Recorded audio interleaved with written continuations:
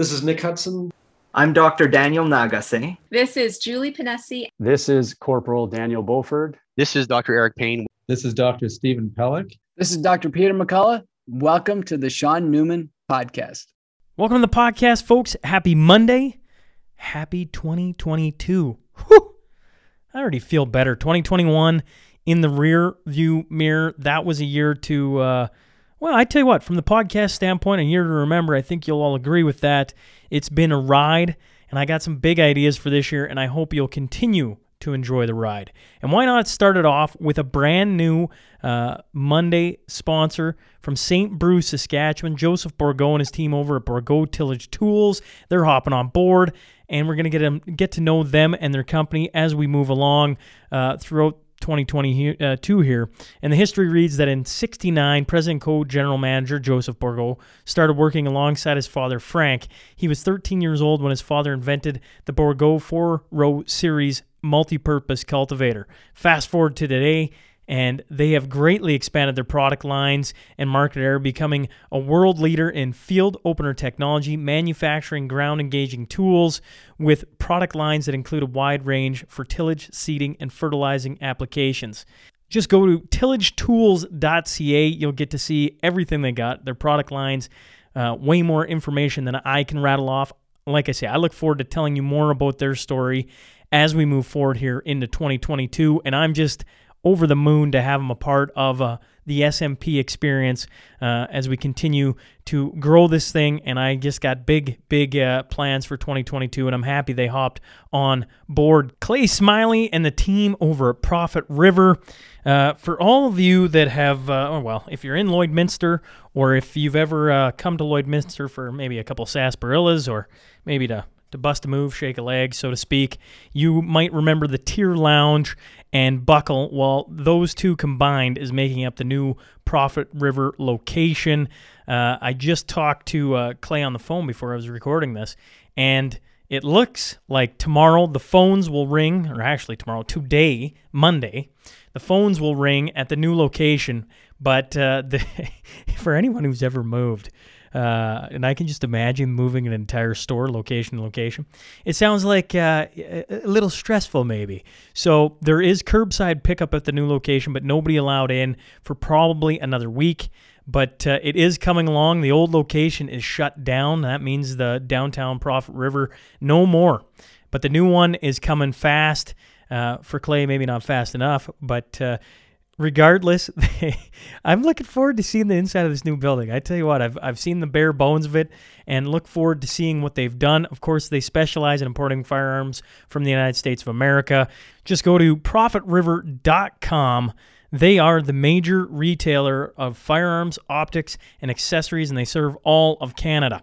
Carly Clausen and the team over at Windsor Plywood, builders of the podcast studio table for everything wood. These are the guys, whether we're talking about mantles, decks, windows, doors, or sheds. I suggest going on their Instagram, doing a little creeping, and you can check out some of the slabs of wood they're working with, or give them a call, 780-875-9663. Tyson and Tracy Mitchell with Mitchco Environmental, welcome aboard. We got another new one to start off 2022. They run a family-owned business that has been providing professional vegetation management services for both Alberta and Saskatchewan in the oilfield and industrial sectors since 1998. And as always, Mitchco is hiring. I say as always because every year, even this guy, once upon a time, worked for Mitchco, spraying leases in the summer. It was a very busy summertime job. Let me tell you, you want to make some money? Go work for Mitchco during the summer months in between your university classes and the couple of months you get off to come back and make some coin.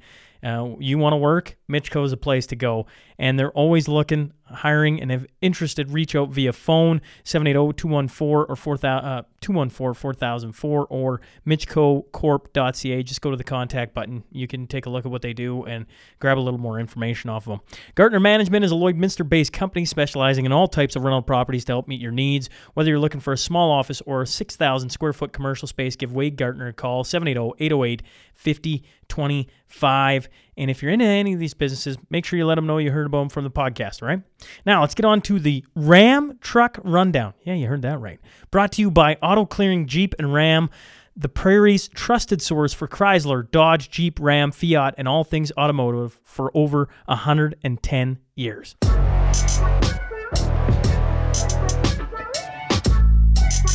He's the CEO of iCor Blood Services. I'm talking about Mike Kuzmiskas. So buckle up. Here we go. This is Mike Kuzmiskas, and welcome to the Sean Newman Podcast.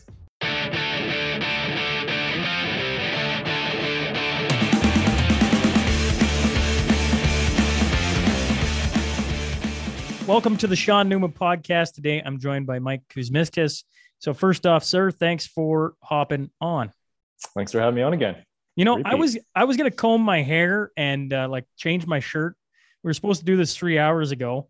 And then I walked outside to negative 34, and I'm sure it was chillier than that with the wind. And the truck wouldn't start. Nothing was going right.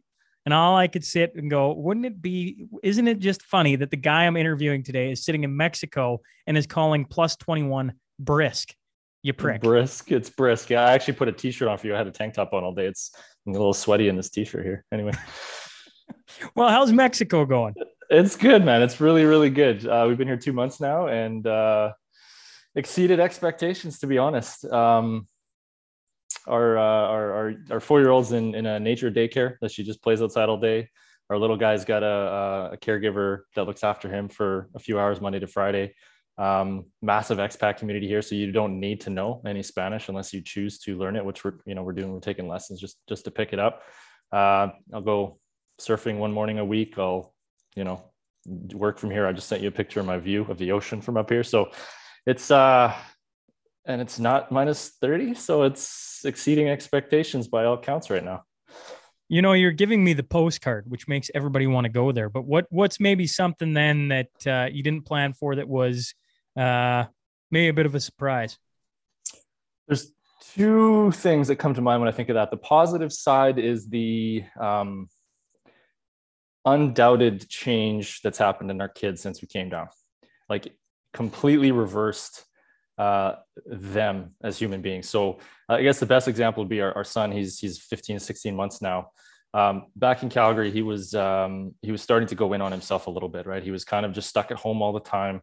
When we do go out, he was just seeing people in masks. He didn't have the facial cues and the smiles and the things to develop some of those social, skills and emotions.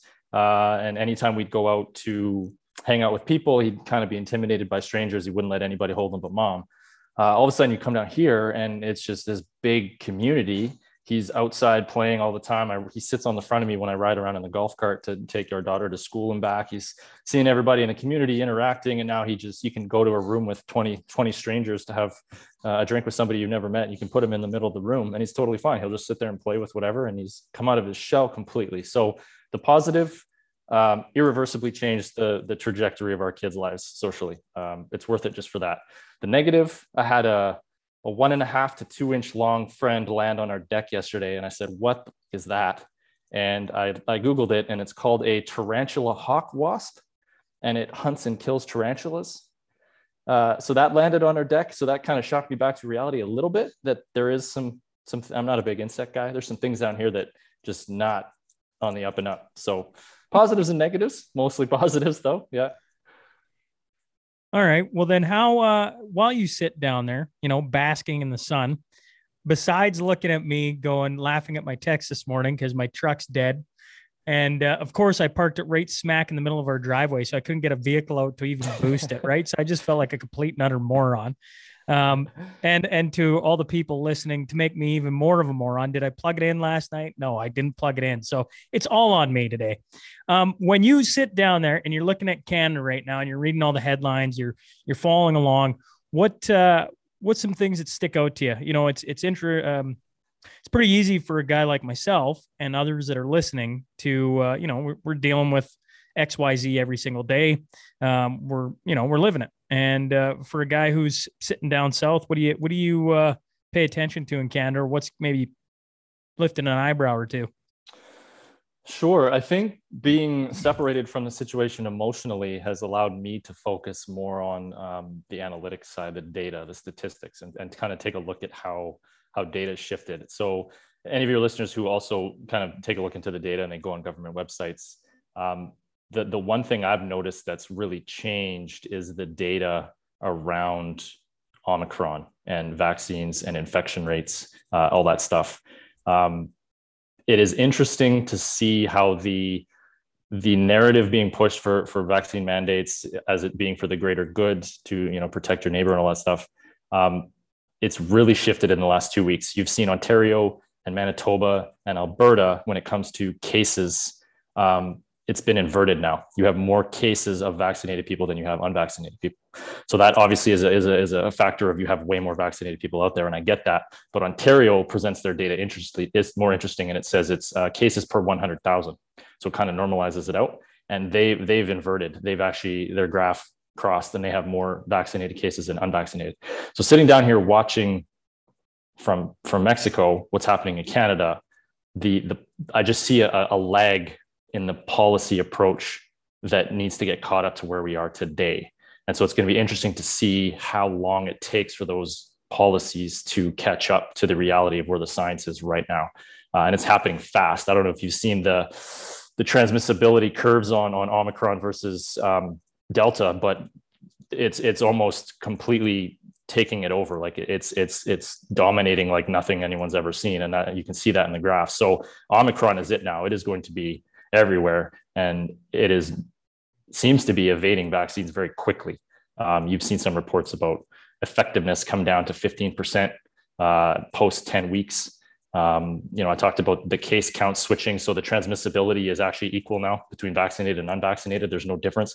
So the policies around vaccine mandates and all the heartache and all the trouble that's being caused by governments and people and people being laid off work and lawsuits and all this chaos is just right now is just not justified. That's not what we should be focusing on is what I'm seeing down here being aside from it.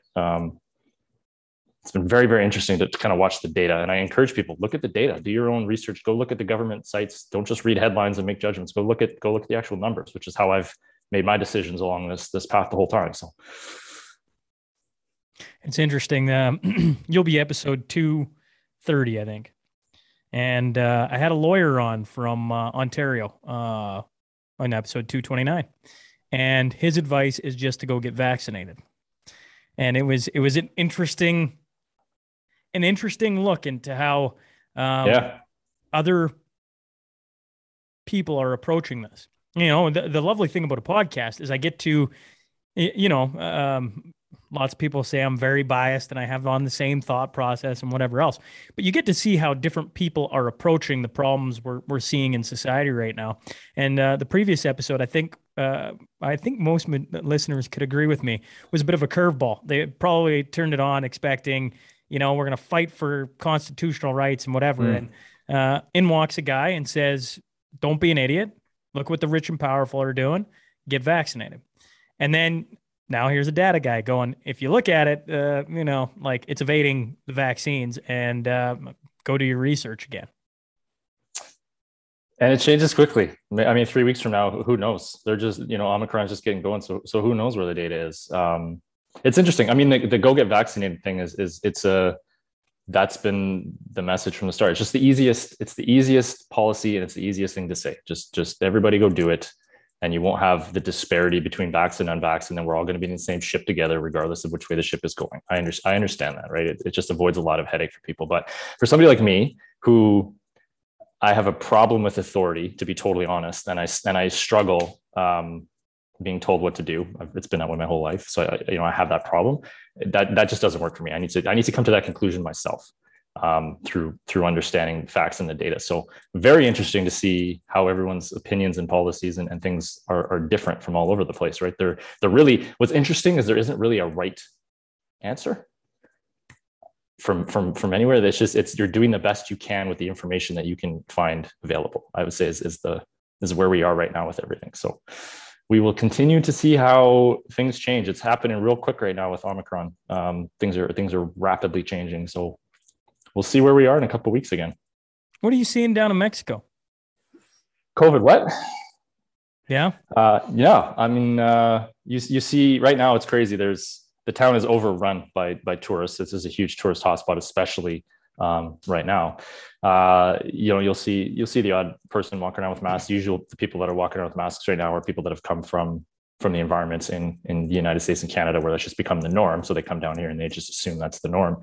So you'll see the odd mask, but in terms of there's no passport system. There's no vaccine requirements to fly domestically or anywhere else. I had to fly to Tijuana for a meeting, just got on a plane and went just like you normally would.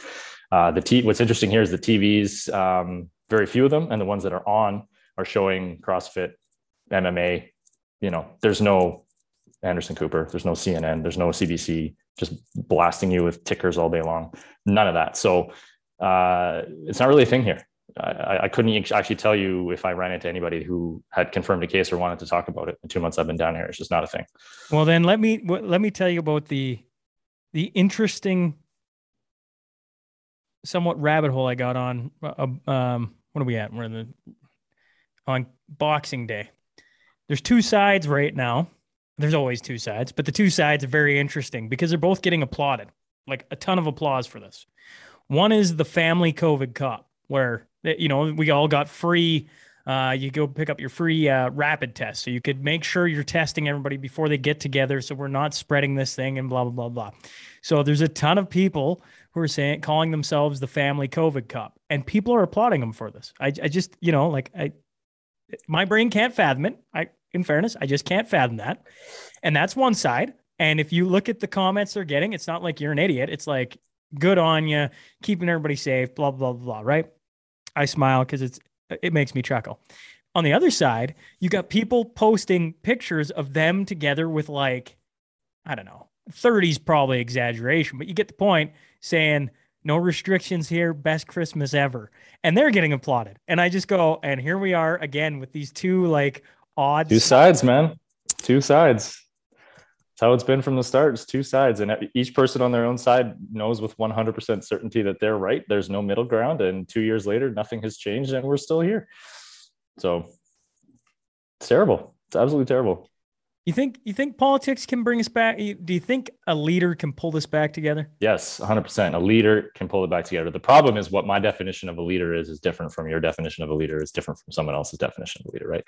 Everybody responds to different leadership styles in different ways. Some people need the leader that takes their hand and shows them and tells them what to do. And some people need the leader that in the background is helping them to understand and solve problems by themselves so that they are empowered, that they're part of the solution. So what we've had to date is the type of leader who's grabbing you by the hand, either nicely or forcefully, and telling you what to do all the way through. And people like me who don't respond to that type of leadership are struggling with that. But if you had some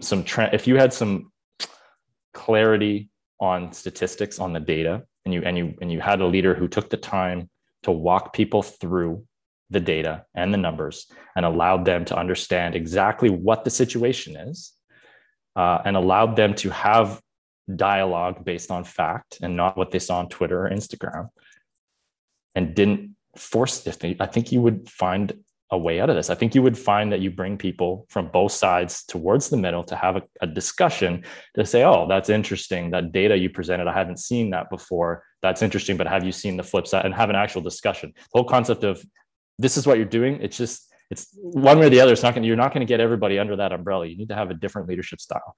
And the leaders that we have right now, it's been 2 years of banging your head against the wall, dragging people against their will, being wrong sometimes, not admitting when you're wrong, blaming it on something else.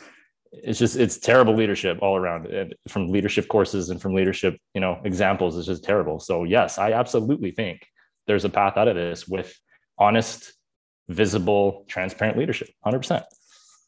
Are you seeing that anywhere?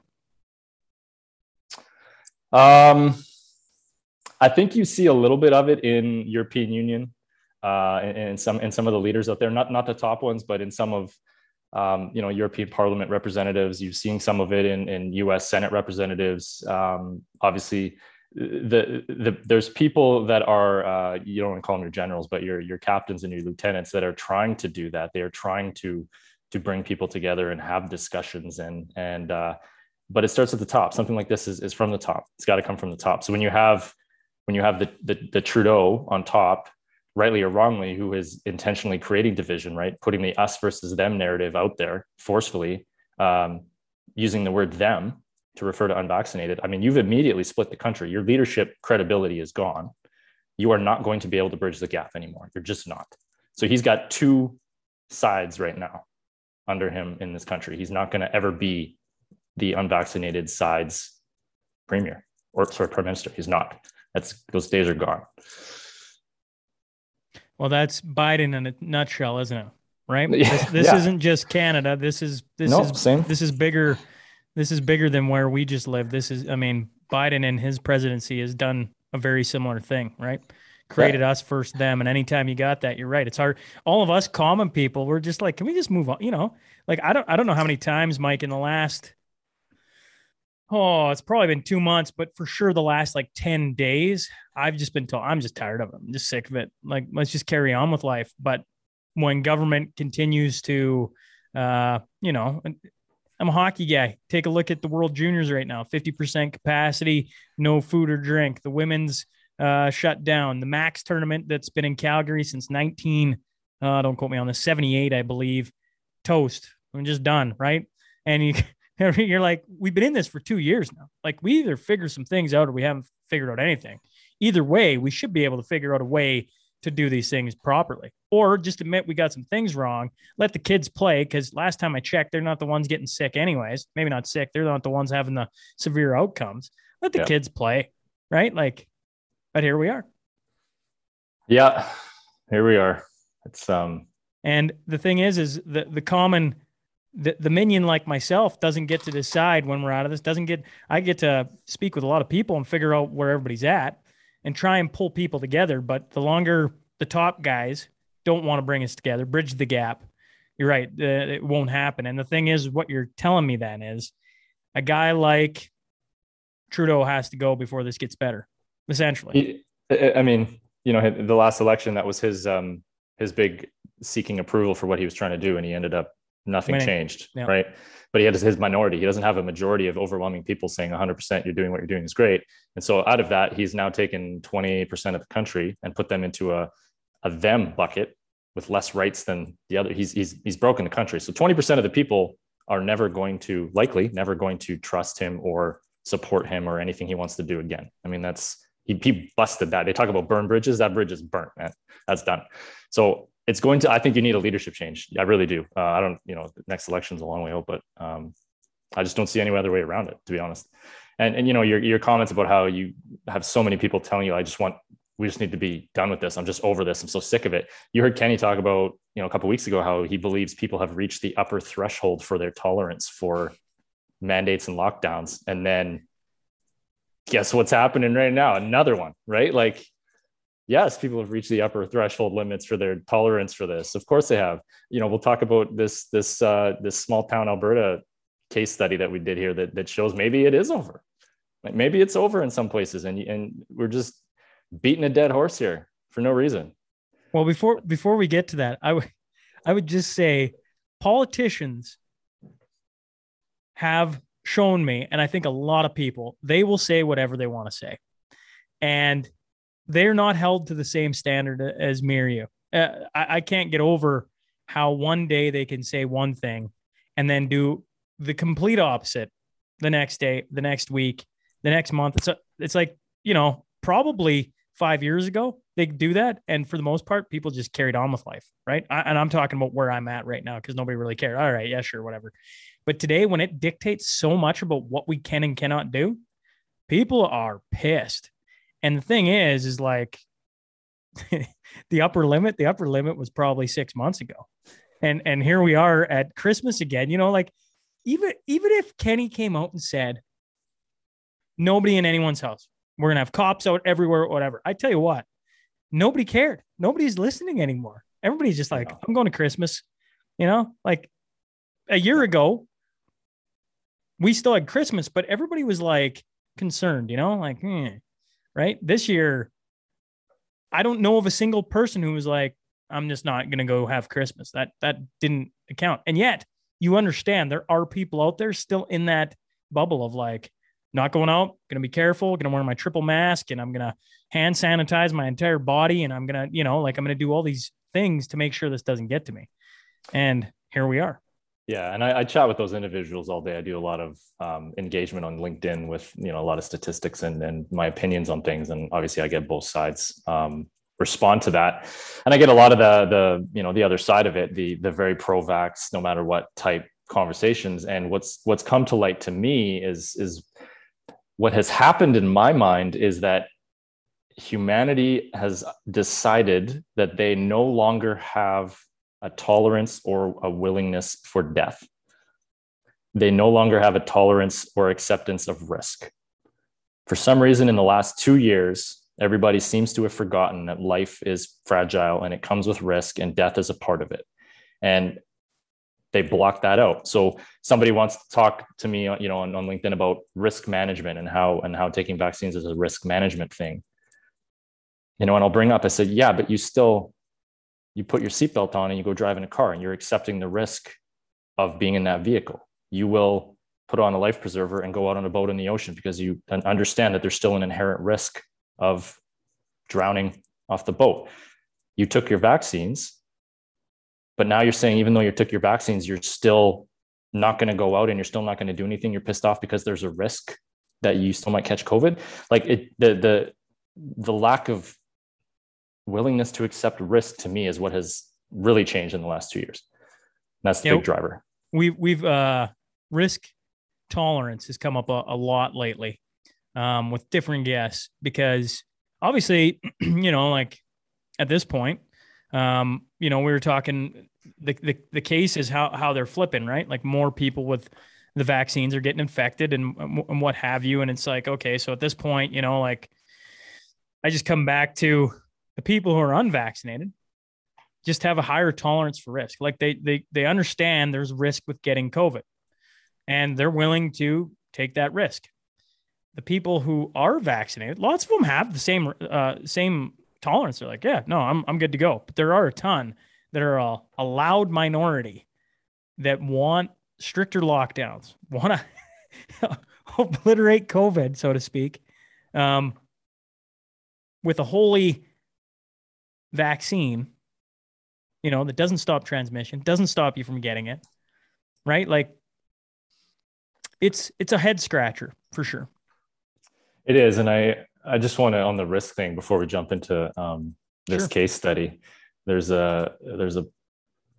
a little digging on stats here the last few days. And so one of the things that I looked into Alberta annual mortality, right? Accounting for increasing population. So you break it down to just go by a percentage basis. So since 1992, every year Alberta loses between 0.58 and 0.61% of our population dies.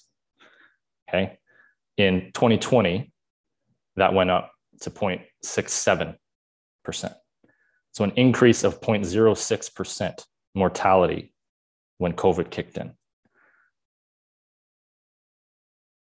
People die. People have always died. It's part of it. When we talk about this case study, that's just the unfortunate part of what's happening. And when you put it and you break it down like statistics, a 0.06% increase in mortality is what has caused this 2-year cluster that were happening. And from that perspective, if you think about it like that, it's really difficult to wrap your head around why this has happened. So I just found those numbers interesting. Doesn't that, when you put it like that, doesn't it just make you think this is where the world's at? Like, honestly, we both got young kids. When I grew up, there was a winner and loser. There was first, second, third. Now, I'm not saying we go back to that. I'm just saying that's what my childhood was. Now, you get participation medals. And I know Don Cherry's done his long rants on it, and everybody's done their long rants on it. I'm just saying it's a shift in the way society thinks, right? We want to be, man, I was listening to one of the world leaders talks, and I couldn't believe how many times he said inclusive. Like it must have been 15 times in his speech. We want to be so inclusive. We don't want anybody to feel excluded. But no matter how hard you try, somehow you're always going to exclude someone. It's like this impossibility, right? So they do participation medals, blah, blah. You talk about death. I just go, we want to save everybody. We do not want anyone to die. And that is an impossibility. Like there's no way to ever make that happen. Now, I'm not saying you shouldn't try. I'm just saying you have to understand that even by trying, I mean, geez, all we got to do is look at suicide, drug overdoses. Has that become a problem? Oh yeah, it has. Well, it's a cause and effect, right? Like by clamping down, we're not going to let anybody outside their house. We're going to put masks on everybody. Great. How many people did we save that way? Maybe a few, maybe lots. I have no idea. But at the same time, we've also just created this, when I look at it, I've witnessed two people, one a very good friend, both very good friends, have mental breakdowns during this. Both healthy young men. Think about that. Mm-hmm. I don't know of a single healthy young man to die of COVID. Now, I'm not saying there hasn't been. I'm just saying I personally don't know any. Mm-hmm. I can go over those numbers for you too, because that's how I based my decision on me not getting vaccinated is by those numbers. But anyway, carry on with your thought, because I agree with you that we have shattered mental health in this country. We've shattered it. We just don't understand. Like, we want everybody to be happy and have a good life and protect everyone and make them feel included in everything we do. But it's impossible. But that's where society's at. This is where we're at. And so is it by any stretch of the imagination that we're just a product of where we're at? Like, we're at a spot where the death rate went up, and any death rate going up, no matter what the cause, we want to protect against that. Everybody's like, is it a bad flu? Is it worse? Like, I got friends who've been hit hard by this. I'm not saying it isn't there. It's just, here we sit. We want to protect everyone. We don't want kids playing a sport because they might contract Omicron. Well, are they dying from it? Well, no. So what are we doing then? I got a really refreshing reply to one of my posts where a gentleman came through and he said, it was my 1992, and 0.58 to 0.61% of the population dies every year. He replied and he said, thank you for posting. He said, I'm one of the ones who have lost a very close loved one directly to COVID-19. However, I recognize that this is part of living. This is part of life. This happens, and we just need to move on. Coming from somebody who lost somebody very, very close to them because of this, right? Well, and I've had a lady reach out to me and had her young kid in the hospital. Very serious. It wasn't, it was, what was the M? Geez, I'm going to forget now. It wasn't COVID, but it was something that attacked a young kid, and he was in the stollery, and it was because of COVID. Like, I'm torturing this story right now, pardon the term. But here she wrote me this lovely email, and at the end of it, I just assumed she was going to say, you need to change your thoughts on kids getting vaccinated because, my kid's been hurt by COVID. Like, we're in the hospital right now. We're seeing the ugly side of this for the very few it happens to. And at the end, she just said, but we understand the risks, and we still don't want people to be forced into something they don't want to do. And I went, oh man, that's a balanced email if I've ever seen it. Right. Like, that's, no doubt. You want those heads to prevail. Right. Well, I think there's more of those heads and those opinions than we realize. It's just like you said, the very overly vocal minority that's dominating the conversation right now. It's just drowning everyone else out. And I think there's a lot of people that are in that boat that understand the nature of what we're doing. It's a personal risk that people take. And we just need to move on. So I just think it's important for people to understand numbers and make their own decisions. This is how this always should have been. So here's the numbers. I updated these for myself last night to kind of walk you through my thought process. So these are for Alberta. So there's 346,000 cases that have been confirmed. We know that number is going to be underreported just because of a lot of people not getting tested because of the stigma that goes with it, the lockdowns, all that stuff, right? So 346,000 cases, 3,299 deaths, so 3,300 deaths. So it works out to 0.95% mortality rate overall in Alberta from confirmed cases. Average age of death is 78. Life expectancy in Alberta for the last 5-10 years has been 81.5. Okay. So we know what's happening. We've already talked about that. So then I look at myself. So my age bracket, I'm 30 to 39. So we had 66,500 cases to date for my age bracket. So 34 deaths in that. So that's 0.051%, 1 in 2,000, basically, chance that somebody my age is going to get COVID and die. Of that, 96% of the deaths have had one or more pre-existing condition. 96%. So as a healthy individual with no pre-existing conditions, I have a 4% chance that one of those deaths is going to be me. So I take my 1 in 2,000 chance and I have a 4% chance of that. So my chances as a healthy 37-year-old with no pre-existing health conditions is a 1 in 50,000 that I'm going to get COVID and die. So that's my risk that I've calculated for myself. So my next bracket is my kids. So the under 10, 13,500 cases to date, 1 death. I would really like to know the circumstances on that 1 death. Same thing, non-existent. The next one's my parents. This is where it gets a little different. 70 to 79, okay? 10,242 cases, that seems really low, but 762 deaths works out to a 7% chance.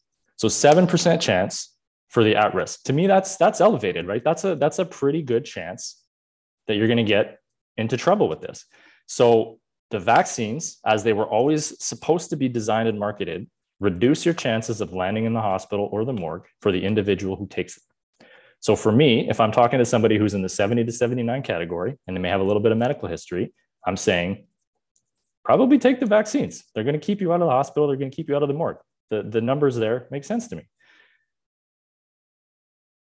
On the flip side, you have adverse events, right? So there's 2,155 that's been reported to AHS out of 7.4 million doses. So it's basically a 1 in 3,300 risk of an adverse event. That's been reported. So that's been reported, right? I know people who had symptoms of myocarditis that went to the hospital and it was told it was a coincidence and they sent them home. So that's been reported. So for me, I have a 1 in 50,000 of dying from COVID, and I have a 1 in 33 at the best of an adverse event. It's a statistical calculation. I'm just not going to get it right now. Numbers aren't in favor of it. So, I like to do this as question and answer. So the question is, the argument is that COVID protects you, the individual, keeps you out of the hospital. For the certain category, it does. For me, my direct family, kids, we wouldn't end up in the hospital. So no, my parents, take it, happy, fine. The other one, stop being so selfish, do your part, protect somebody else, take the vaccine to protect somebody else, right? That's the other big narrative that's been pushing. And that's why these mandates are such a hot topic right now, is do your part to protect other people. So here's some recent updates. So CBC on December 18th put out an Alberta update, 173 Omicron cases. 83% of those were from fully vaccinated people. Ontario, Christine Elliott, Health Minister, Twitter update, December 24th, 9,571 new cases, 78% of those fully vaccinated. So with an 80% vaccination rate and an 80% positivity rate on tests, you can't honestly tell me that this is really helping stop spread during the Omicron era. It's just not. COVID-19, this is the one that really got me last night. COVID-19 Ontario statistics website, they graph it and they show it as a rate per 100,000. So it normalizes the fact you have way more vaccinated people than you have unvaccinated. It brings it down and it says rate per 100,000 people. The curves where it used to be unvaccinated test positive way more often than vaccinated, since Omicron started, it's actually inverted. So you have a higher prevalence of vaccinated people testing positive for Omicron right now than you do for unvaccinated people. So my response is that case distribution is aligning with the vaccination rates. There's no evidence to show that they actually do anything to stop spread. If you take the vaccine, you're protecting yourself, you're keeping yourself out of the hospital, period. Forcing somebody else to take it to protect you is just wrong. It doesn't work. So that's sort of my situation. We can get into some of the stuff we're seeing with ICOR and the testing, and we'll talk about some T-cell data later and stuff like that. And maybe I'll park my comments on that till we get there. But that's the numbers as of today, right? This is nothing emotional. This is not a tin hat, Bill Gates' microchip and everything. This is none of that shit. It's strictly looking at the numbers and using a logical to say, for me personally, this doesn't make sense. I don't know why everyone's so upset and angry about that. It just doesn't make any sense to me. So let's get into Lacrete, bud. Before you get into Lacrete, my only thought is, geez, that seems way too rational. It just does, right? But in fairness, Mike, would you not agree, and maybe I'm wrong on this, that saying the numbers is different than somebody going and looking at the numbers? So you saying them aloud and people hearing that, oh yeah, okay, that kind of makes sense. Is it different? You have to go look for yourself. You got to go do it. Even if you're unvaccinated, you're vaccinated, you've heard the numbers 1,000 times. I'm telling you, it's different if you go look at them yourself. And don't just look at Alberta. Look at Canada. For me, my wife's from Minnesota, so I looked at Minnesota. I looked at South Dakota. I looked at Florida. I looked at Finland. I looked at Sweden. I looked all over the place because I wanted to see for myself. And once you see for yourself, that's more empowering than hearing Mike come on the Shaun Newman podcast and talk about it. It is. It's kind of like, and people learn differently, right? We know that people learn in various forms, but to me, it's equivalent of sitting in a classroom and having a physics teacher dictate, the laws of physics to you. But until you actually go through the workbook and you write down the formulas and you make it stick in your own head, it's not really going to take. It's not really going to stick. You got to show your brain the stuff for itself. You got to go see the numbers for yourself. So I totally agree. This isn't hard to find. Type in Alberta COVID statistics, type in Canada COVID statistics, put the effort in and pull the numbers up. It's not that hard to do. Just do it. Now, Lacrete. Let's talk about Lacrete. Can you give the backstory on this just so we're all up to speed? Yes. Lacrete, for those that don't know, Lacrete is a town in northern Alberta. It's part of Mackenzie County, I believe it's called. And so Mackenzie County has 25,000 people in it. And it includes, I took some notes here so I don't get any of this wrong, Angela, but it basically includes High Level, Rainbow Lake, Fort Vermilion, Lacrete, and Zama. It's kind of the area. And so Lacrete is northern community. It's got a population of around 3,500 people. And it's a very tight-knit community. Church every Sunday. Everyone's a big family basically up there. And what happened, it just coincidental timing. CBC did a piece on them on December 13th. And the piece was inside the community with the lowest vaccination rates in Alberta. Right. And it was another one of these, I don't want to call it a hit piece because it really wasn't, but it was another one of these pieces that they like to put out to say, look at these people, how irresponsible they're being. They interviewed a couple people in the town that were fully vaccinated, that were scared to go into town because they're worried about COVID, which is fair. I'll put the CBC link in the show notes so people can see. Great. I'll send it to you.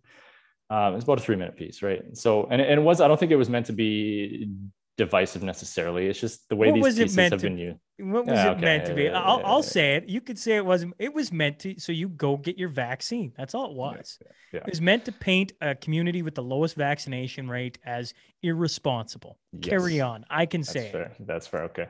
So coincidentally, right around the same time, the Lacrete Town Council reached out to us, to ICOR, to say, hey, we kind of caught wind of the antibody testing that you've been doing in your other offices. Are you able to help put together a little program to come up and test us? So Lacrete's, I think, 7 hours north of, it's a long drive. It was a big deal, but they self-organized. They got a roster together of 10-minute appointment times for us. They found us a couple, LPNs to do blood draws for us. A massive help, amazing community. So we sent a few people up there, a couple cars, all our equipment, and it ended up being a 3-day full day program where we tested about, 1,219, I think, something like that. 1,219 tests that we completed. So I don't know which way I want to do this. Let's do first the CBC piece. So in the CBC piece, it talks about, so there's been 55 deaths due to COVID in Mackenzie County, right? So anybody who does the math, they're like, oh my God, the percentages, they're dropping like flies up there. So I talked to the town and I said, listen, here's your opportunity. I'm going on doing some podcasts. I might even talk to CBC. Like, tell me what your actual data is on the deaths. So they broke it down for me. So Lacrete itself in 2017 had 24 deaths. 18 of those were over 70. 2018, 27 deaths. 2019, 30 deaths. 2020 and 2021 went up to 41 and 49 deaths. So there's been a death rate increase in Lecrete, but it's 11 and 18 respectively from 2019.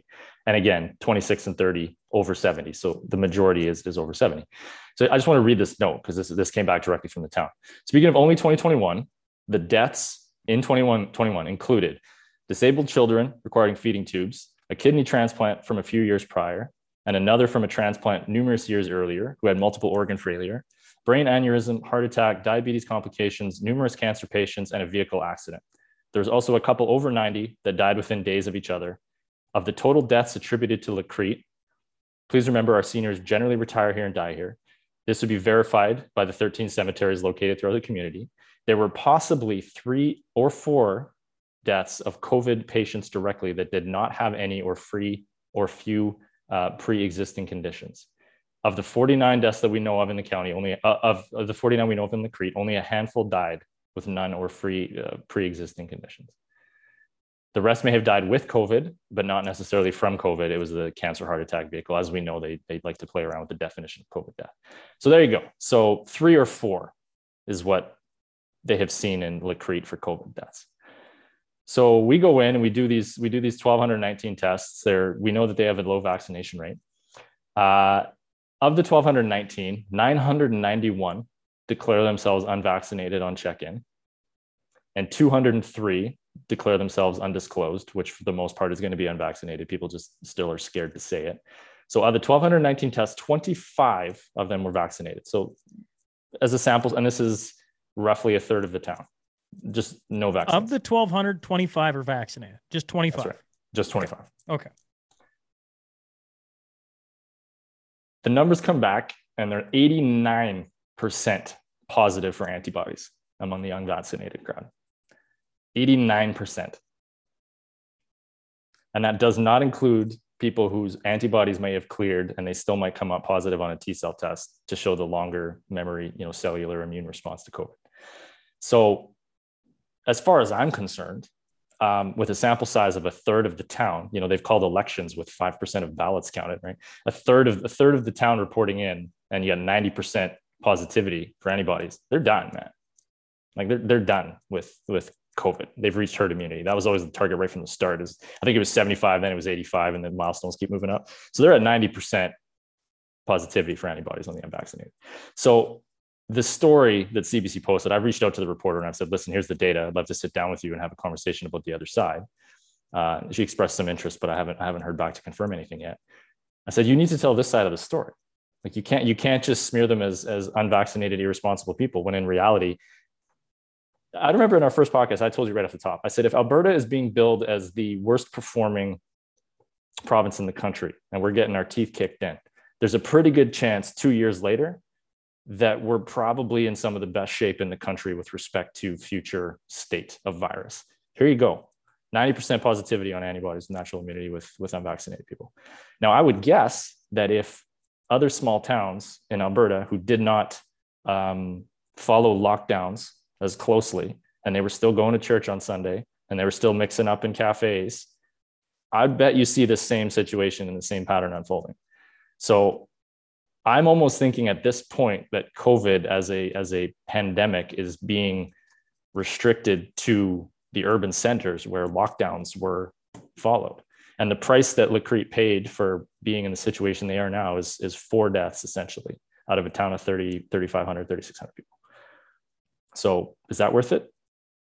I've talked to Lecrete Town Council. They say, absolutely. I hope you can help us get the word out that we haven't been piling bodies in the streets up here, right? Generally up there, they're going to live a very healthy life of fresh food, right? Fresh homegrown food, lots of outdoor sunshine, fresh air, fantastic immune systems. There you go. So I look forward to, I've already gotten calls from a few other small towns, Oyen, Macomb, a couple of places like that.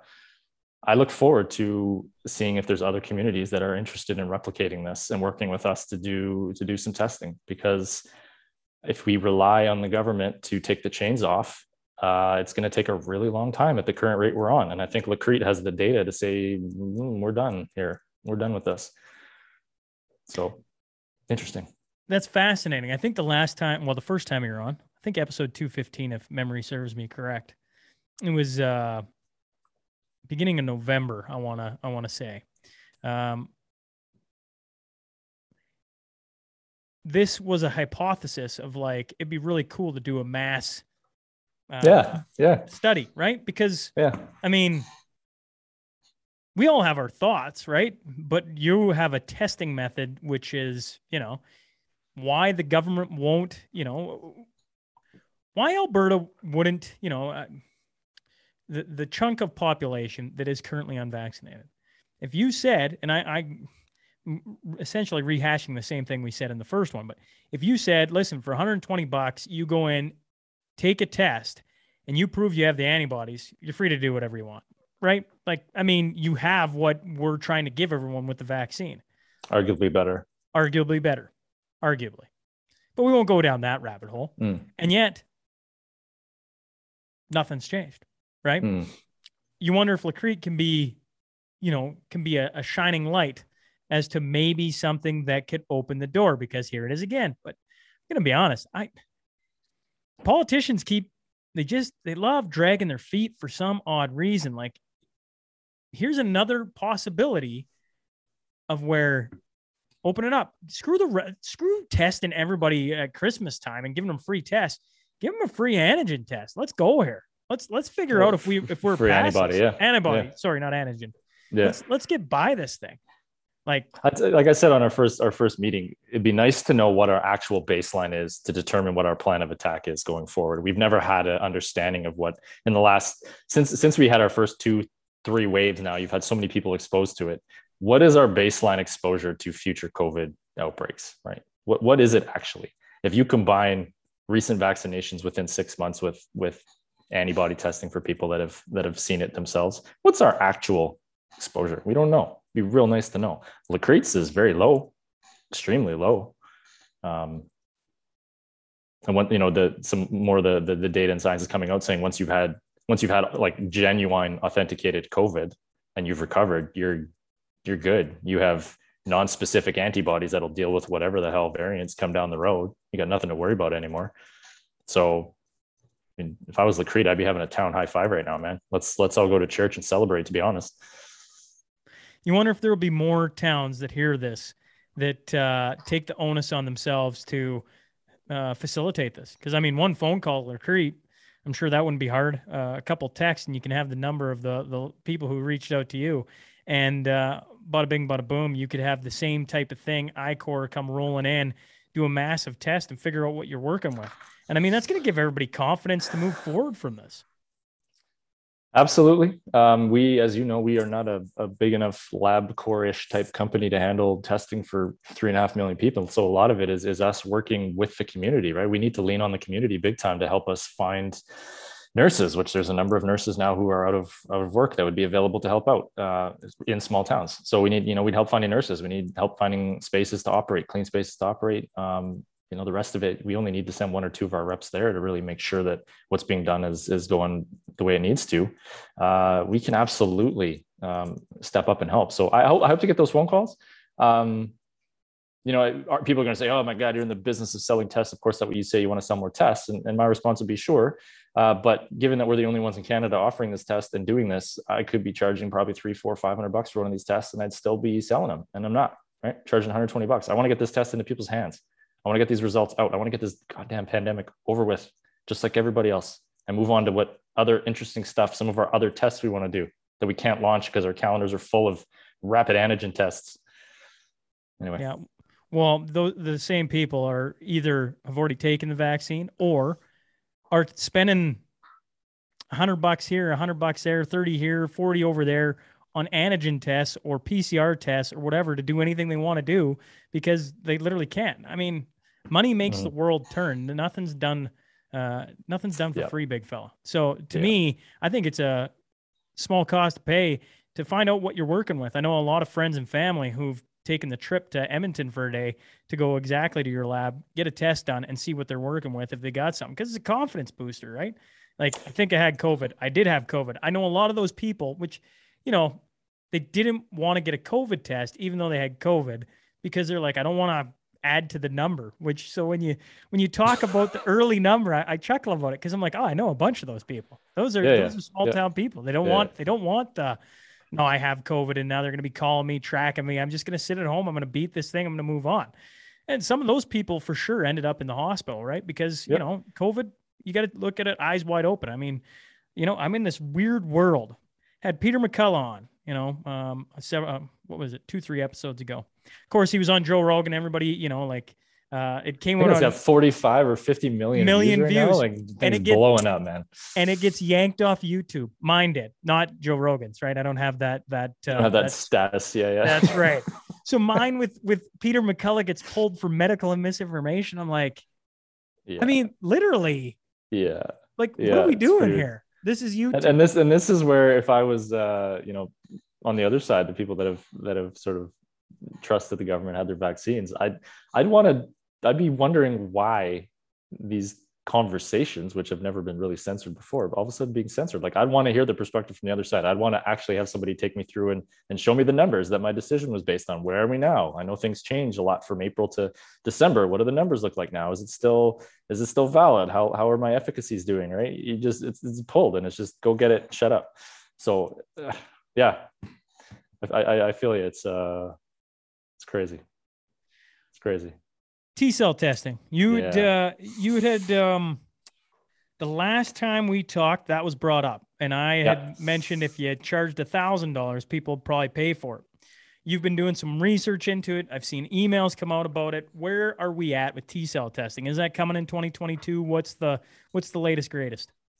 So it is coming in 2022. I'm really desperately hoping that our Canadian solutions that are in clinical trials right now can get through those quickly and go to the commercial phase. We have, you know, talking to Dr. Stephen Pellick, he's got a test that's in clinical trials that they're trying to figure out. They're just backlogged with results, and they're trying to figure out how to commercialize it, because, you know, we wouldn't be throwing them 3 or 4 a day. We'd be throwing them 300-400 a day, no problem, right? So, you know, that's coming on. There's another group that we're talking to, same thing, clinical trial phase. How do we get to commercial? So in the meantime, what we found is one of Europe's top infectious diseases labs out of Germany. We found that they had a T-cell test, and so we wanted to validate it. And so we sent 10 samples, because these are much more expensive than antibody tests are, but we sent 10 samples to them to validate it, choosing people from all over the spectrum. And so we got results back, half of them last week and half of them this week. And the results that came back, I'm not doubting the test itself, but I am hesitant to unleash the beast, because I just feel the way this has gone, it's going to raise a lot more questions than answers for people. And I don't want to just create panic and pandemonium and confusion just to make a buck. That's not the goal here. But I'll go through these results. And again, this is not to say one thing or the other. I find it interesting. It's interesting data. And we'll see as we talk to more groups and we try and cross-validate the same set of samples with different, you know, T-cell tests from Dr. Pellick and others. We'll see where it lands. So what do we got? We sent 5 samples that were vaccinated and 5 samples that were not vaccinated. The first 4 samples, the first patient had natural COVID-19, and then followed that up with 2 doses. So the last dose was in September of this year. Recent antibody score of 250, high titers, great short-term protection. T-cell scores for your inferior gamma and interleukin 2, which is your sort of your cytokines that indicate, you know, when your body encounters COVID, those kick in to produce antibodies. Cellular immunity basically is how it's referred to. 0. So 0 cellular immunity for that one. The next 3 cases, 2 doses Pfizer, 2 doses Pfizer, 2 doses Pfizer, July. So what is that? 6 months, 5-6 months ago. Same thing. Antibody titers that scored right in December, high, 250, full titers, full protection. Cellular immunity, 0. 1, 0. There's no cellular immunity there. The 5th person, the control, no vaccine, no exposure, no nothing. Antibody score 0. T-cell score 0. Zeros across the board. Okay. So now you get into the non-vaccinated people. So you have 3 people not vaccinated with early September positive PCR confirmations. Antibody scores from early October, 250, 250, and 95. So very strong, medium range. T cell scores, 7 and 8, which is positive and strong. So they have cellular immunity showing right now. On the flip side of that, you have somebody with no vaccines that had an April infection. So that's going back 8 months with 4 antibody scores all the way along, the recent one being a 51. So there's still antibodies present, but they went 0, 0, 0 across the board on T cell, no cellular immune response. And then this final case here, 3 doses of Pfizer with the most recent being a booster in December, full antibody titers and very weak, classified as negative T cell response. So this is an incredibly small sample size. We need to really get into a lot more to validate this. But if I was looking at this from a data analysis perspective, what I'm seeing is that vaccinated people 0 for 5 on cellular immune response T cells, and vaccinated people or unvaccinated people, 2 for 4 on very strong cellular immune response. So of the 2 non-vaccinated people that had no scores, the exercise is to say, okay, is there something else going on? Do you have a compromised immune system? Is there some medical history there that would be, preventing you from having the same cellular immunity that the other ones had? So I think this could be an incredibly useful test for unvaccinated and vaccinated alike. But the concern I have after seeing this data is that, especially with the case who had COVID and then followed it up with 2 vaccines to have no cellular immunity. My concern is that the vaccines are suppressing your cellular immune response to COVID-19, which means that once you start on the vaccine train, you may be on the vaccine train on boosters for the duration until COVID is no longer presenting as dangerous to you. So this whole 2 and done or 2 plus a booster, I really think that if we can confirm this with some more vaccinated cases, you might be 6-month boosters for a long time. The lab, when I asked them for comment, they confirmed that they've seen quite a bit of information coming out of Europe, a lot of more papers that show the vaccines are not conferring cellular immune response. It's just sort of that short-term surface, antibody immediate protection. So basically keep your gas tank topped up and you're going to be fine with the vaccines, but it's the keeping your gas tank topped up part and what that might be doing to you that could be interesting. So that's the data. I mean, I would say it's nothing more than interesting at this point. I wouldn't go one way or the other with it. I found it extremely interesting.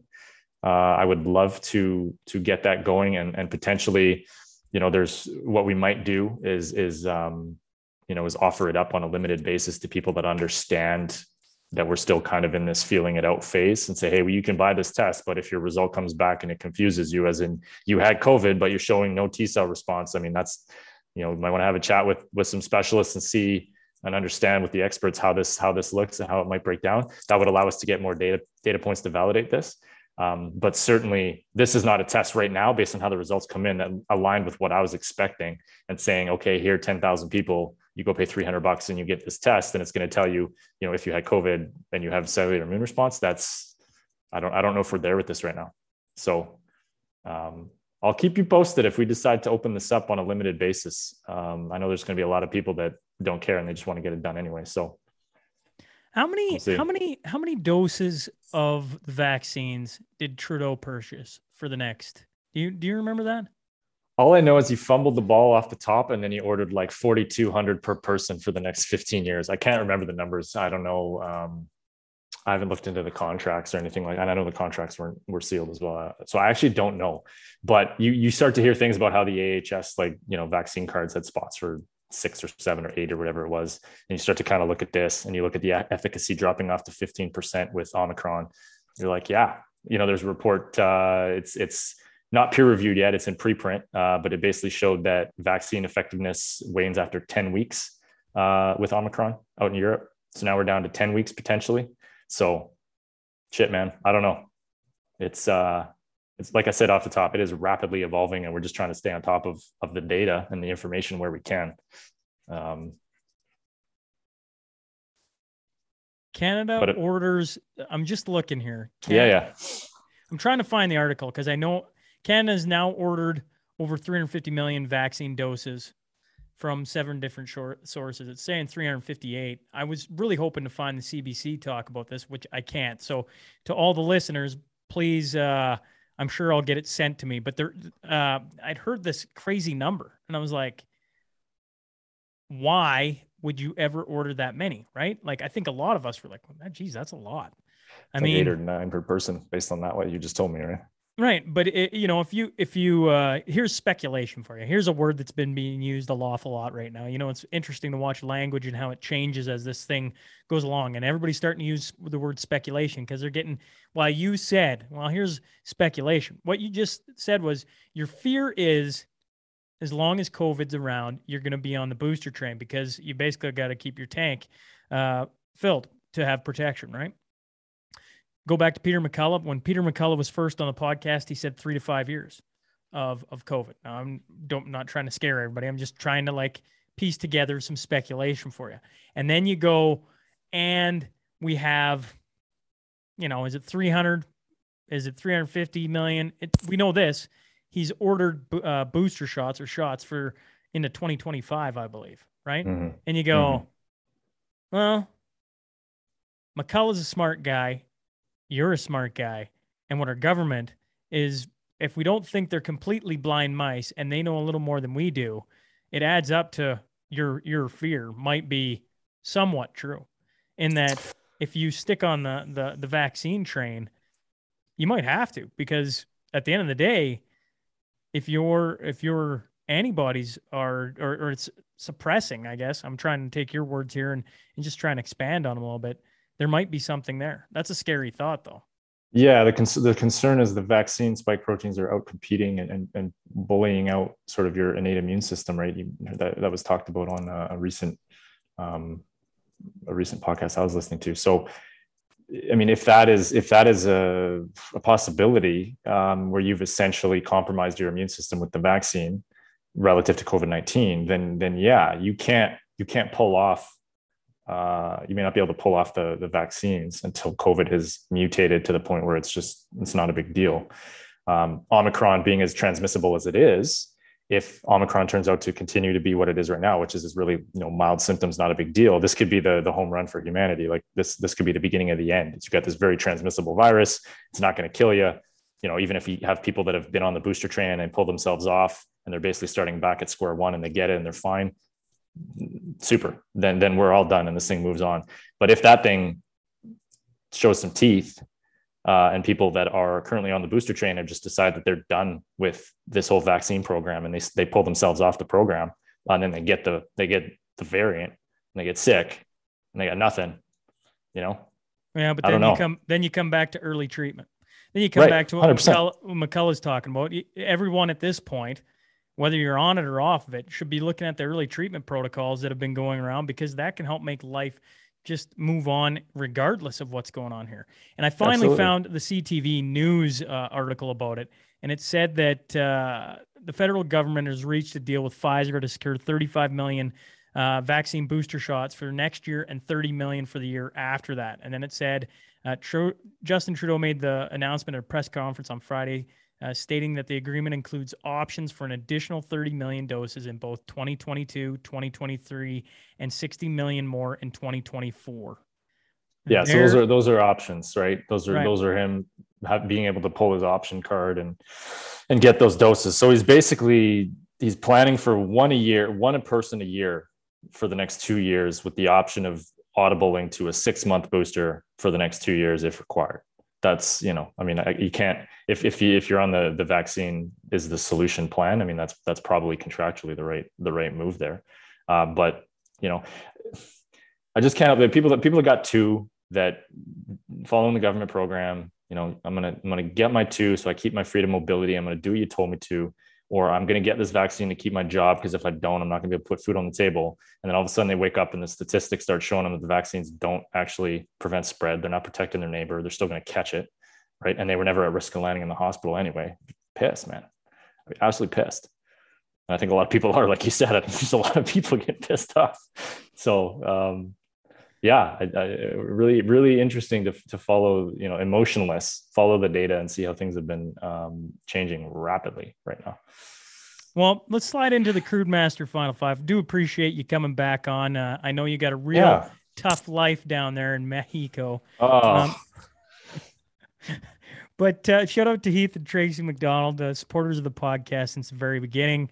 I'm curious, is there a community in Western Canada that you've read about or are staring at that you'd like to go into and do a bunch of testing?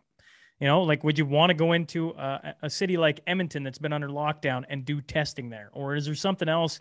Is there another place you'd love to try this theory out, like Lacrete? Well, first of all, we've been doing testing in Calgary, Edmonton, Red Deer. We've done 10,000 tests to date, and we're showing a 55, 60% antibody positive on the unvaccinated. So, I mean, that's a pretty good sample size. You could argue that you have half of your people that are out there unvaccinated have seen it and they're done with it, right? So we've done that.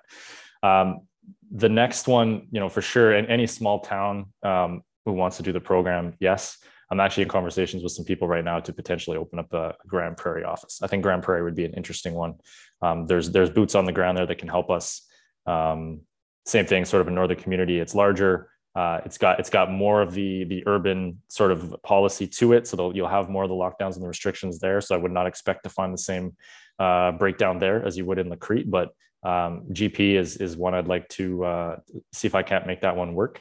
And then, any town councilman or town council lady from any of these small towns that's not even commit to a program, just have a conversation.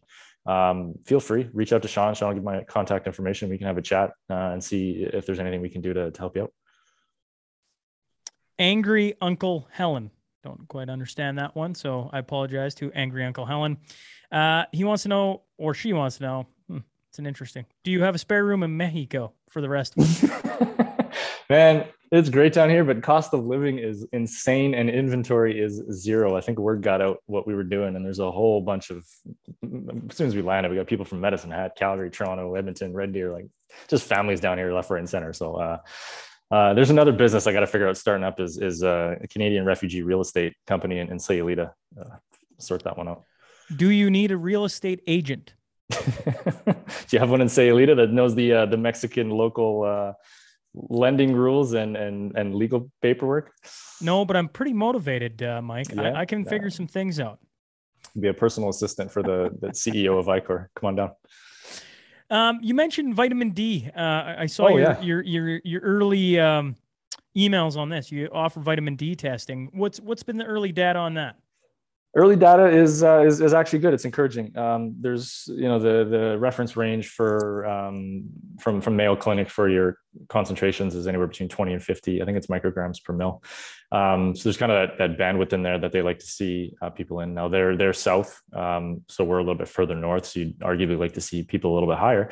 But the vast majority of people that we tested so far are pretty good. They're in that 20 to 50. There's a lot of people that are between 50 and 80, which is elevated but not dangerous. But the value in the test is when you pick up the person who's very deficient, who's kind of under 10, or the person who's out of fear and potentially watching too many podcasts without understanding the background, is just popping vitamin D pills like a mother, and they're testing at 156 and danger of toxicity, right? So it's a very valuable test for that. Check your levels, get it done. Just like all this other stuff we're doing too. Like next month into February, we're going to start doing follicle stimulating hormone, pregnant fertility testing for women, total testosterone levels for men, Lyme disease. We're going to do Lyme disease check. We're going to do, a bunch of stuff. This is the stuff I want to get into that I want to offer to people, but we got to get past COVID to do it. Why? I see those. I see the list you sent me, the female fertility, the total testosterone, prostate health index, and Lyme disease. Why those four? Like Lyme disease. I get the, I get the cancer one. After that, I'm like, why those four? The testosterone one has always just been of interest to mine. You know, hormones are so important to the basic chemistry for me as an individual. I was kind of always wondering like what my testosterone levels were. Do they increase when I'm on an exercise cycle? Do they go down? Where am I relative to the optimum range? Been feeling really crappy and depressed the last couple of weeks. Maybe that was sort of a personal one that I looked up, and it was reasonably priced and a good one. Female fertility came from a lot of client feedback for people asking about, hey, I know there's fertility clinics in town, but it's kind of a pain in the butt to get that all organized. I would just like to check my FSH levels, and do you guys offer that blood test? So sure, we can do that. Lyme disease, we're in hiking country, right? We plan to put that out probably in May, June, but a lot of people go to the mountains. Lyme disease it's controversial just because of diagnosis on it, but this disease tests for antibodies to Lyme disease. So if somebody's been dealing with a lot of chronic health issues that are inexplainable, maybe they run a Lyme disease test and that comes back positive to explain some of the things they got going on. So it's not just those four. Those are just sort of the four that we picked out. But I mean, what I'm trying to do with the company is take the model that we've proven successful, which is give people access to useful tests at their fingertips and broaden that past COVID. Get it. If your listeners or anyone has feedback on, I think this would be a really interesting test. I've always wanted to do this. I'm sure we can get it done. We're very tight with Mayo Clinic, and we have access to pretty much their full roster. So, if there's some tests that people want to get done, we can probably bring them in and get them done. That's the whole point of what we're trying to do. That's cool. It's well, as I don't know how I got stumbled onto you. I don't know how this relationship. I say this to Quick Dick McDick all the time, the guy from Saskatchewan. I say it to him like it's very weird to become friends with somebody having never met them. Meeting them through the virtual world, yeah, right? That's a new world, man. Yeah. It's very strange. But as I sit here and watch what you're doing and read the emails and follow along, what you're doing is well, in my eyes, very unique. I'm sure it isn't as unique as I give it credit to, but at the same token, I feel like you're offering up solutions for how to move us out of the current situation. Anyone doing that has the tip of the cap for me, because we desperately need to get out of this cycle we're in, to where, the masks come off. People start to feel more confident. We can go back to smiling at one another and not trying to stick, knives in everyone's back, so to speak. Like it'd be really nice to get back to where I'm not hearing about Canadians, although Mexico's a nice place. I just want to go there for a holiday and come see Mike and eat him at a house and home, and then go back to -34. I just need a break for a week, Yeah. But right now it's the opposite. There's tons of people that are just getting out. They're looking at it. And I know we talked about this last time, but you just hear an awful lot about it. And I look around at my community and the place I live, and I do I not like the -34? Sure. But other than that, this is a pretty cool little place to live and surrounded by great people. Yeah. And we, my wife and I've chatted, apparently being down here in the summer is not advised. It's just hot, humid, and just awful. So I'd love to be able to come back to Canada on May 1st and have this all done with and get my life back where it was and do all the things I wanted to do. But as it stands right now, there's nothing for me to come back for. There's nothing for our family to come back for, right? Kids would be back to not doing activities. We wouldn't be allowed to do anything. So I look forward to doing my part to try and get us past this, to try and reclaim our country and move forward. Well, I appreciate you coming on, Mike. All the best. Enjoy the heat. I'm sure you guys will have a fun little New Year's. Mexico and New Year's. That'll be a fun little treat. I'll be thinking of you as we all stay indoors, socially distanced, masks on, not making sure we check each other's cards, taking a rapid antigen test before we go to anywhere. Am I missing anything? I'll be thinking of you regardless. Yeah, I appreciate it. Thanks for having me on, Sean. It's been a pleasure as always, bud. Yeah, you bet. Thanks for tuning in today. Welcome to 2022, with a bang. Enjoyed having Mike back in the studio, even if he was sitting in Mexico. He's got interesting data, in what he's doing, and just to hear it firsthand has been really, really cool. I would assume if you're sitting here listening to this point, you've enjoyed it as well. So thank you so much for tuning in. Make sure to like and subscribe. Believe me, it does help. I want you fine folks to check out the SeanNewmanPodcast.com. I want you to let me know what you think. Do you enjoy it? Not enjoy it? Some things that I could improve on? Always looking forward to hearing from you guys. Make sure if you want to get a hold of me, you use the text line. Just look in the show notes. The phone number's there. And finally, if you want to support the podcast, also in the show notes is a link to my Patreon account. I appreciate all the support you guys continue to give me. Now go out there, kick some ass, and be awesome, all right? And we'll catch up to you guys Wednesday.